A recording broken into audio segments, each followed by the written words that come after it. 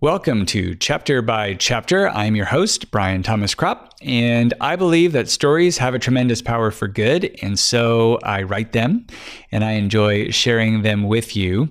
And if you have not been a part of this show before, the way the show goes is I really like to know how things get made. There's something about knowing how creative people put their creativity to work really excites me. And so back in the day when you could rent DVDs from places, I would always look at the movie and then any of the extra stuff. So the listening or watching the movie with the director's commentary or the behind the scenes stuff, loved it. So this show has kind of been built along those same lines. So in just a moment, you'll listen to a chapter from a book that I have written. And then on the other side of that chapter, go into a little bit about how the chapter was written or issues I was trying to wrestle with in the chapter, or if you're a writer who is trying to write a story, what are things that you might need to consider if you are writing something similar? So we will get into chapter 30 of Shell Game here in just a minute. But to catch you up with where we are in the story, we're focusing on a detective named Evan Gold in a small Kansas town named Athens, Kansas. And there have been a couple of murders that he is on the hook for. The police think he did it, and so he's trying to find out who actually did it so that he doesn't get sent to prison. Along the way, we have found out that his business is failing, his marriage is failing, and he's got a client who just will not tell him the full truth. He's also picked up this pearl-like thing that has, it warms up and cools down kind of at random. It puts thoughts into his head. And recently, he saw that it's not a pearl so much as it's a person in disguise from some other land or dimension or thing. And so he's been asked by her to protect her from being found out by the people who are hunting her down. So he's got a lot on his plate at the moment. And in last week's chapter, he ran into the bad guy, and he's trying to figure out, how do I learn a little bit more about how the pearl came to be in his possession and what happened to one of the guys named Jason Charles who got murdered and all these things. So he's going to try to do some backtracking on how he got the pearl and how he thinks the pearl ended up in his hands. So he's going back to this flea market that he bought the pearl from. If you've been listening to this show or this book for a while, then you know that Evan really likes going to flea markets and picking up stuff. So we're going back there to this flea market and kind of finding, where do the breadcrumbs go? So that's where we are headed. I think you're caught up. We will get into chapter 30 of Shell Game right after we hear from this week's sponsors. This episode is also sponsored by Showdown in the Yukon, the first book in the Pearl saga. It is a story of Monterey Jack Danvers, who is a reformed pickpocket who is hired by his old partner in crime to help rescue a stolen gold claim up in the Yukon Territory for a widow. He also finds the widow's daughter quite attractive, and that helps him go on this adventure that takes him on stormy seas, through caves, through forest fires, and being hunted down in forests, and all kinds of great adventure. And the big question is, will they be able to rescue this gold mine, this gold claim back from the evil man who took it from this poor widow woman? And then what kind of man does Monterey Jack Danvers turn into by the end of the story? It is also the prelude to Shell Game, Part 2 of the Pearl Saga, and you can find Showdown in the Yukon at Amazon.com. You can also find the links to that over at BrianThomasKropp.com. Chapter 30. Evan made a beeline for the flea market bazaar where he first encountered the pearl. He grew in confidence that if Catherine possessed the pearl, and if he could keep everyone's eyes off Catherine, there was a chance that everything could work out. One question that he couldn't get out of his head was if Lillian had stayed in her pearl-like state the whole time she'd been in Athens and possibly Colorado, how she had made it to the flea market. It didn't seem like Jason Charles, Harold Huber, or Claire Porter would have been so careless to put it out of their sight. Still, that's what happened, and there was only one way to get to the bottom of it. And he figured the woman who sold it to him might be able to fill in some blanks. Evan turned the corner to head up Commercial, and there was the market with its collection of small stands filled with beautifully eclectic junk. Evan walked with purpose up one row and down the next until he had canvassed the whole lot. He recognized most things: the woman selling rare coins, the immigrant family displaying handmade pottery, the farmer who offered his meager vegetables and jerky. Every few feet was a new booth and a new adventure. He pressed on, resisting his urge to pursue and marvel. He told himself there would be time and perhaps money enough for treasure hunting if he could put this case to bed. However, if he didn't, and some great disaster happened to him or Athens, there would never be a need. He came upon a booth guarded by a plump woman who drew caricatures for a quarter. She was dressed in her Sunday best and sat still on her wooden folding chair, dozing a bit in the afternoon sun. "Excuse me, ma'am," Evan smiled. The woman opened one suspicious eye to him. "I wondered if you could help me. I think I'm turned around." The woman sat up and rubbed her meaty palms on the thighs of her dress. She pressed creases into the delicate charcoal-smudged fabric. "I was here the other day," Evan continued. "I bought a handful of necklaces and trinkets from a woman near this location, I think, and now I can't find her. I wondered if you could help me out." The woman eyed Evan for a moment longer. Long enough, Evan thought, that she might not ever answer. Then, in a thick accent, German, Evan thought, she asked him what the woman looked like and what kind of goods she sold.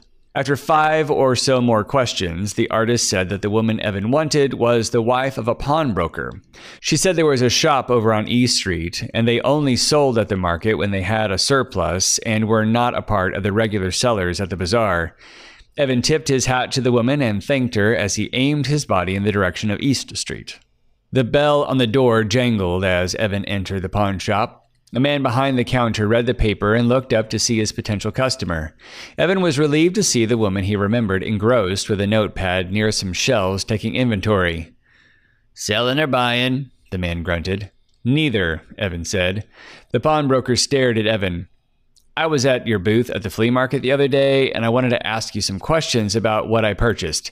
"No refunds," the man growled, closing his newspaper and raising his torso to its full height.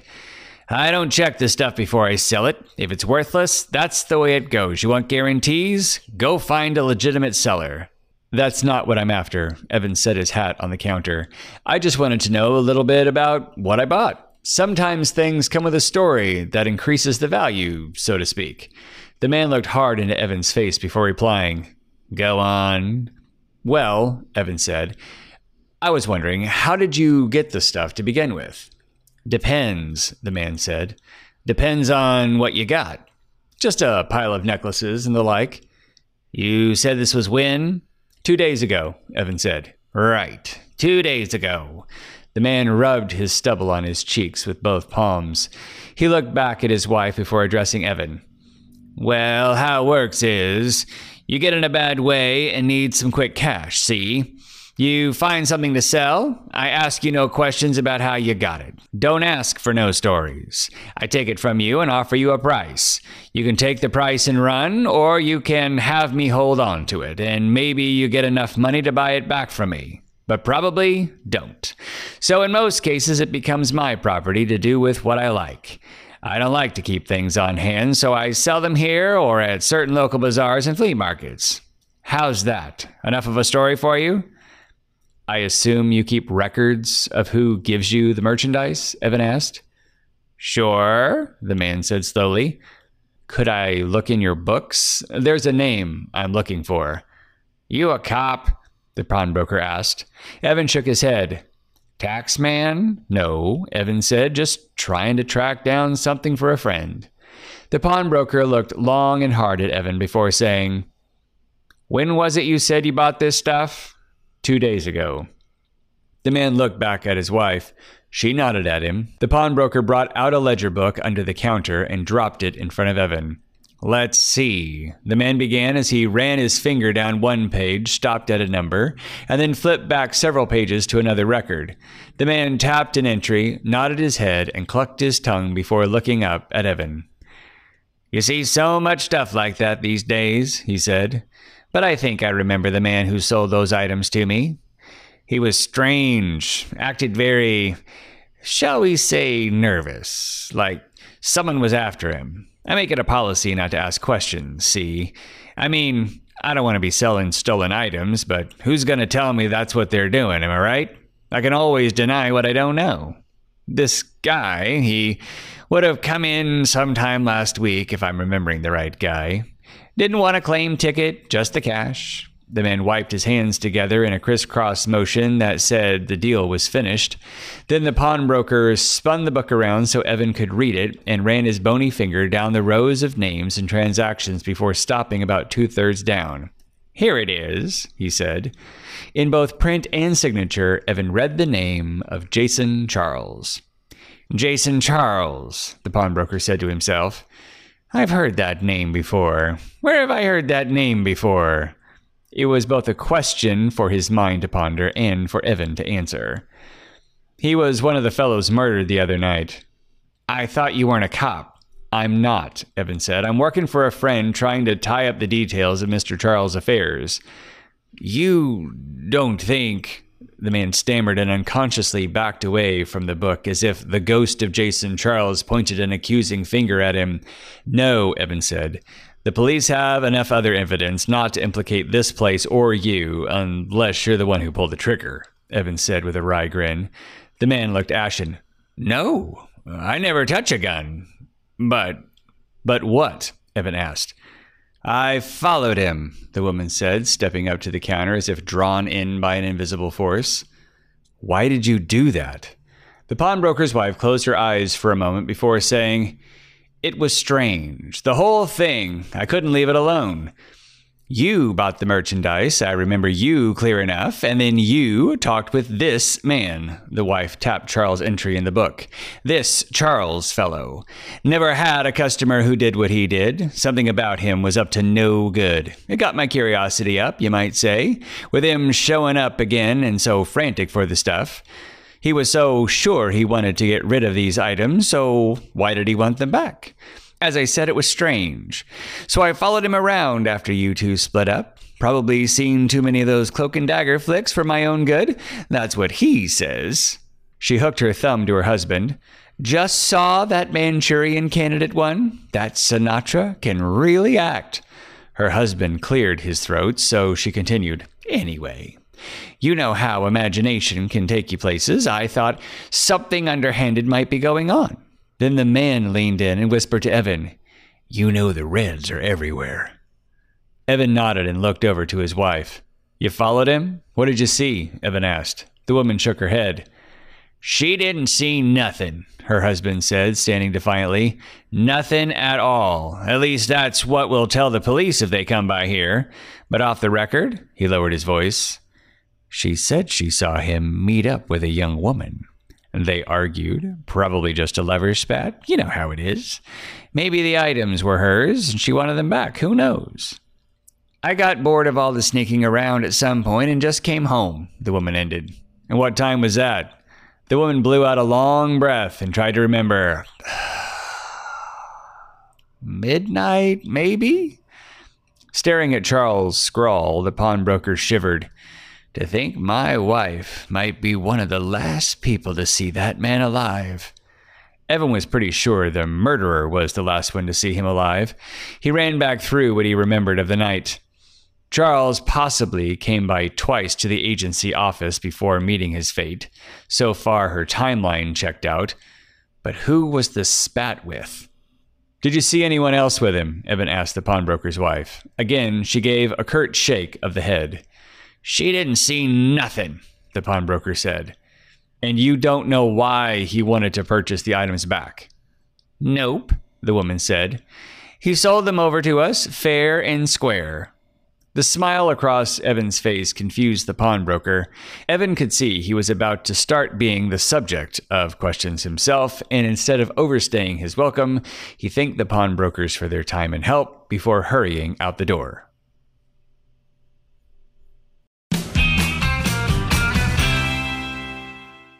So I think there were several questions that came up in the writing of this chapter that I needed to address. Obviously, last chapter 29, we've met the bad guy, the man with the silver eye patch, and they're going to meet back up. Evan and this guy are going to meet back up at 5 o'clock this afternoon. And so Evan needs to dig out any more information that he can about this Pearl and the murders and all the things before that meeting. So I wanted to, I guess one of the big questions that I was trying to answer is, how on earth does Jason Charles lose the Pearl? That seems like a dumb idea. If he has run away with it and he suspects that this bad guy is going to come for him eventually, I don't know if he was trying to offload it and hope that he could skate out of town. If, you know, and maybe he accidentally, in quotes, loses it in this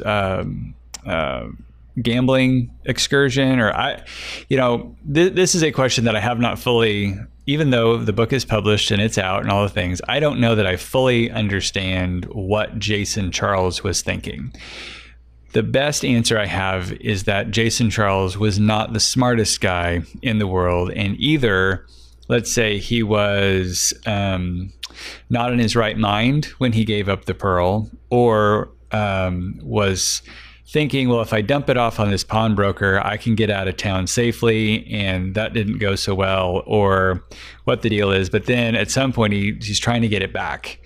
And why is that? And I think a big question as to what happened that night when he's trying to get the Pearl back from when he lost it to Evan, and then met his fate, where he got murdered. I think there's a whole lot of like, what was he doing and why was he doing it? That is sort of still out there. You can make up your own version of that once we get to the end of the story. But I don't, just so you know, at least when I'm writing a story, I don't have obviously I don't have everything figured out. And I think that is also true for a lot of, that's true of life. We see people doing things all the time, but we don't always know everything that's motivating them to do it. Now, as far as writing a story goes, you need to make it as logical as you can. So you can kind of say, well, there was a logic to it, but I don't have to know everything about their motivations. And one of the things that I really liked about when I read The Maltese Falcon, which again, Shell Game has a lot of plot points that are derived from The Maltese Falcon. I really liked, after reading the book, how much those people seem to really be acting of their own will. So to speak, the camera seems to always be on Sam Spade in that book. But then as he is going through the story, you see that in the background where Sam Spade isn't, real people are still making real choices on their own motivations, and that's affecting what he gets to use for information moving forward. And I was trying to employ that in here. So some of that is the camera wasn't always on Jason Charles, so I don't know that I've done all of the hard work. Maybe I should have, to figure out what's going on with him. But I think that is a issue that we're still trying to piece together. And I think one of the benefits of not figuring all that out is, and I think also having people who are not completely telling the truth all the time, is that because there are enough liars in the story, the fact that the story doesn't completely line up all the way, I think that also makes that work, because we're never going to find out really what happened. For example, There's the infamous story of the Kennedy assassination, and we're never going to know what actually happened because between all of the conspiracy theories and there were enough protocols broken in the chain of command of the evidence and the Warren Commission, all this kind of stuff. There's just enough doubt thrown at it. And the fact that Jack Ruby killed Lee Harvey Oswald, we're never going to actually know what happened. And so it leaves room for, I think this is how this worked or how it goes together. But you can't do that to the reader too much. You've got to have a through line. And I think that's satisfactory for this story, that there is a through line that you guys can read or listen to and get the gist of it. And then there's these side things like what was really going on with Jason Charles, that it is ambiguous, but it kind of becomes okay. I don't know everything because it's not something that really hinges the whole story. Now, you could write me back and say, no. The fact that this is not nailed down is a big issue for me, and it's one of the drawbacks to the book. That would be completely fine if that's how that happened. I also wanted to use this pawnbroker angle as opposed to Evan first picks up the pearl at a flea market of sorts. I didn't want the flea market to just be somebody who sells a bunch of wares, because I didn't know how that person would get the pearl necessarily. So that it's a pawnbroker helps in the how did Jason Charles get rid of the thing, but then also how does Evan grab it? But it reminded me, and I think how the whole thing came to be, as far as like how I'm visualizing the whole thing. There's a movie that was written way back in 1964. I don't know if it was written in 64, but it was shown in 1964. It was called The Pawnbroker, and it stars Rod Steiger, I believe, as a guy who used to be a prison guard at a Nazi prisoner of war camp, like a concentration camp, and somehow he has escaped justice for what he has done, is kind of live with this guilt of what he did back in World War II, and owns or runs a pawnbroker shop in New York City, and he's shut out a lot of the pain of that and kind of what he does with that. But it's kind of dark and grimy. And there was a play that I did in college where it was kind of around Holocaust survivors. It was a very emotional show, to say the very least. And we had to watch the show, or had to watch the movie to kind of get a better understanding of sort of the guilt and the shame that people may be feeling. Because I was born in 73. We're doing the show in 92, 93, and maybe it was later than that, 94. Anyway, I have no understanding of what anybody would be dealing with coming out of World War II. So our director had us watch the movie to kind of get a better understanding of it. And so when I'm writing the pawnbroker and his wife for Shell Game, that's sort of the template I'm running from. That I'm sure there are many pawnbrokers who are very nice people who aren't that jaded and all that kind of stuff. But that is sort of what I was writing these people from. That is just a little bit. We don't want to ask too many questions, because we want plausible deniability on a whole bunch of stuff. And just a little rough around the edges. So that's, if you've never seen The Pawnbroker, I can't recommend it.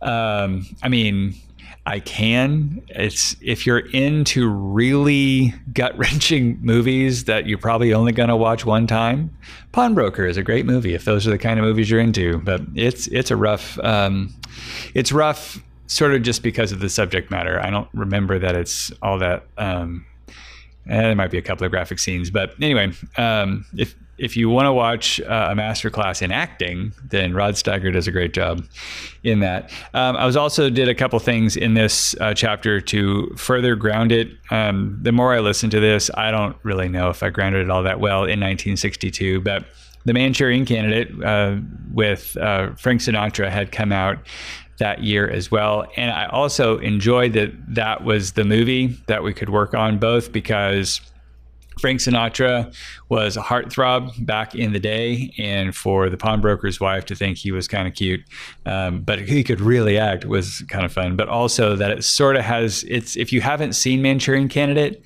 I can recommend that one. It's also dealing with World War II, come to think of it, or something along those lines. Anyway, maybe Korea, but it's a really good kind of psychological thriller. And if you're into that, that's a good book. But it kind of plays with similar themes and tones that are in Shell Game. And so I thought that was fun that I was able to grab that and be something that's sort of another kind of mystery, that if she's really into that and that's kind of her worldview, then as she's trying to unravel, why did this crazy guy get rid of this pearl only to pick it back up in kind of a crazy way? And what's he going to do? And, I'm going to tail him and all that kind of stuff. She gets to be her own detective, which is kind of fun. But the story that she tells of the last time she saw Jason Charles, I hope for you, gives you some more clues. It certainly gave Evan some more clues as to what happened to him and how he may have met his end. And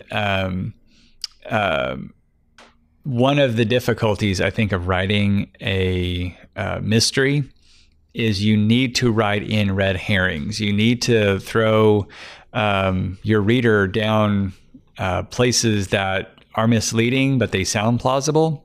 And this is one of those. It's not hugely misleading. I mean, this is what she saw. But then who are the players involved? And hopefully that leads you down a road. There were several chapters ago, I mentioned that there are a lot of women in this story that have conflicting motives in Evan's life. And to find out that the last conversation that Jason had, at least as far as the pawnbroker's wife saw, was between him and a young woman. And I think that for you should raise all kinds of questions. Which young woman that has been introduced in this story so far is it? Or is there another one yet to be introduced? So I'll just leave that there, that is a worthy piece of information to latch onto. And we will see where that goes. Next week, we launch into chapter 31 and further see where this rabbit trail takes Evan. And so I hope you come back for this. If you want to read along as we go through the podcast, or you want to read ahead, that's also fair. You can find the entire book chapter by chapter on my website, brianthomascroft.com.